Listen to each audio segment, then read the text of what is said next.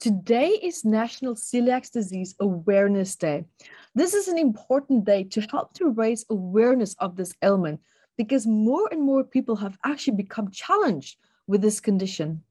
And not only do I want to talk about the awareness of this, but also today is a bit of a special twist to it where I want to talk a bit about the emotional psychosomatic connections behind this ailment as well. Stay tuned.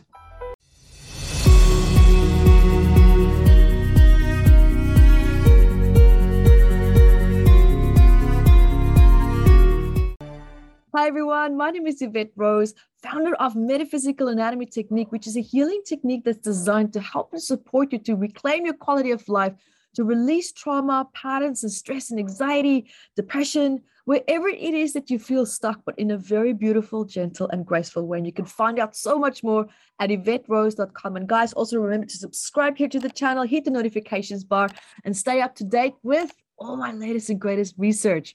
Now, guys, welcome here because today is quite an awesome day because here on September the 13th, it's now been given the day of honoring National Celiac Disease Day, because this is also in terms of learning to know and understand more about this ailment as well. And also the wonderful medical research that is behind this, who identified a link between celiac disease and diet. And this day was actually created in order now to honor those affected by celiac disease and to raise awareness also about the disorder and to promote educational initiatives and also commemorate the birth of Dr. Samuel Gee, who was a pioneer in the celiac disease research. Now, let's just also quickly define what is celiac disease, because some of you might be new here and you might not even know what this ailment is. So this is all about bringing awareness, right? So celiac disease is a chronic immune disorder that is now triggered by gluten indigestion, and it actually results in damage of the intestinal lining, and this can cause now diarrhea, fatigue, weight loss, bloating, and also anemia. And the pediatrician Samuel Gee actually gave the first modern day description of the condition in the children that he found there in a lecture at the Hospital of Sick Children, Great Ormond Street, and that was in London. Now, Dr. Gee actually acknowledged earlier descriptions and also terms for the disease, and also adopted the same term as Arrhythmias, which is celiac disease. Now, let's see who actually gets affected by this, because from research, it has now been established that more commonly this is found in Caucasians and also in women and people with Down syndrome and people also with type 1 diabetes. And also, of course, gluten sensitivity and celiac disease are actually different. So people with gluten sensitivity might actually experience just bloating and diarrhea, but only people with celiac disease actually have a compromised immune system. And this can result in this type of disease. Now, the numbers here for this condition is sadly rising. And the number also of Americans with celiac disease is increasing. And this can be possibly due to also the increased awareness and better diagnostic techniques that we have for this condition. Because in the past, it has actually been quite hard for experts to really pinpoint which aspect is it that is being affected in the body and what could be the trigger points. Because sometimes there's so many symptoms that it's hard to isolate a certain set of symptoms that can be related to this specific ailment. And also what happens is when this ailment comes forward in children as well, when we have, the symptoms coming up there, it can show up such as digestive symptoms. And this is more common in infants and also in children. And this can maybe be abdominal pain, it can be diarrhea, it can be vomiting, and it can also be constipation. And also now for adults, what we have as symptoms here is that, which is actually quite long, there's also an unexplained iron deficiency, such as now anemia. There's fatigue, there's bone or joint pain, there's arthritis, there's osteoporosis, or this could even be bone loss, like bones density loss. There can be liver disorders and eventually as well also depression. So as you can see, by just listening now to the symptoms that I listed here, how a misdiagnosis can potentially be possible. They can maybe say, well, iron deficiency, take more iron. Oh, you have depression. Okay, well, let's put you on antidepressant medication.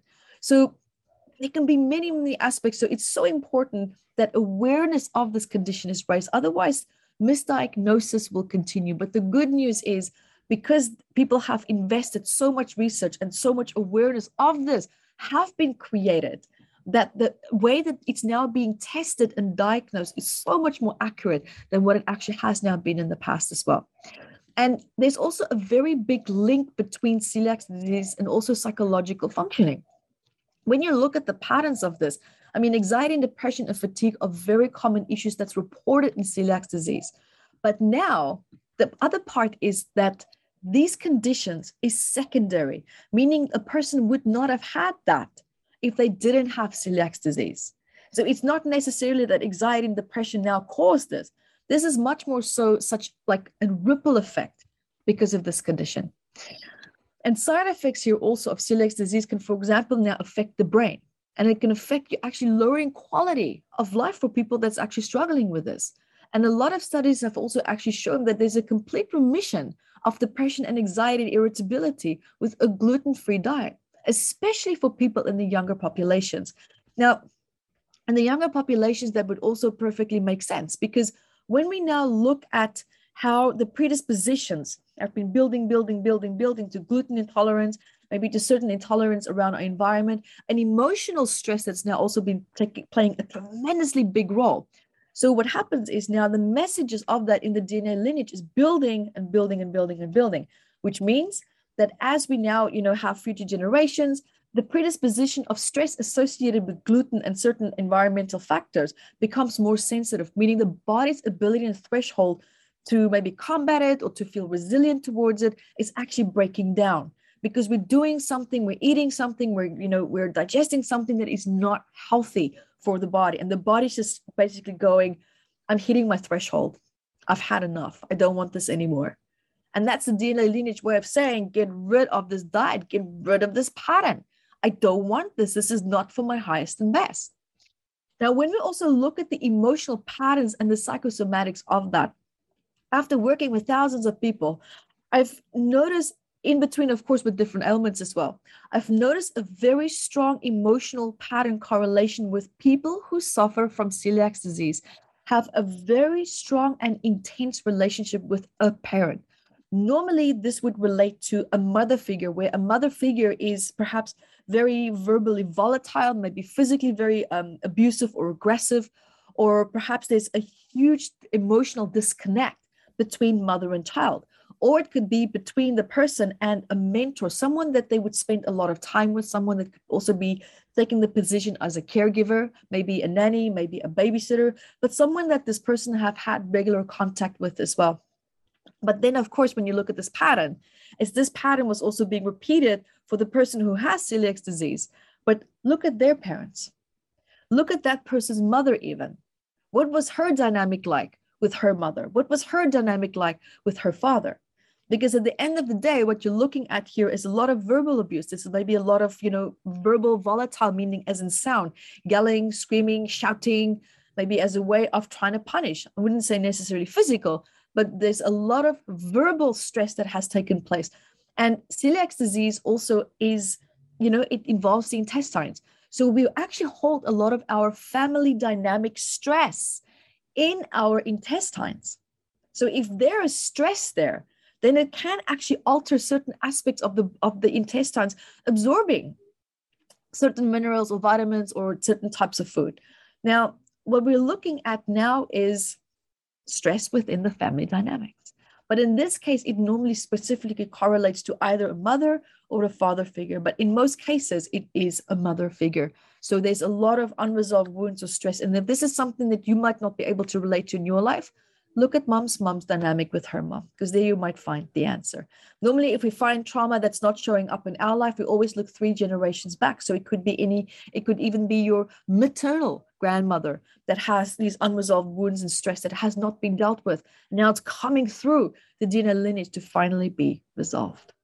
So guys, remember to hit the notification bar and also subscribe, stay up to date, check out the description box as well. I always have something fun and cool happening. Join YvetteRose.com as well. See where I'm at and join me, catch me there. Would love to connect with you. And until next time, be the light that you are.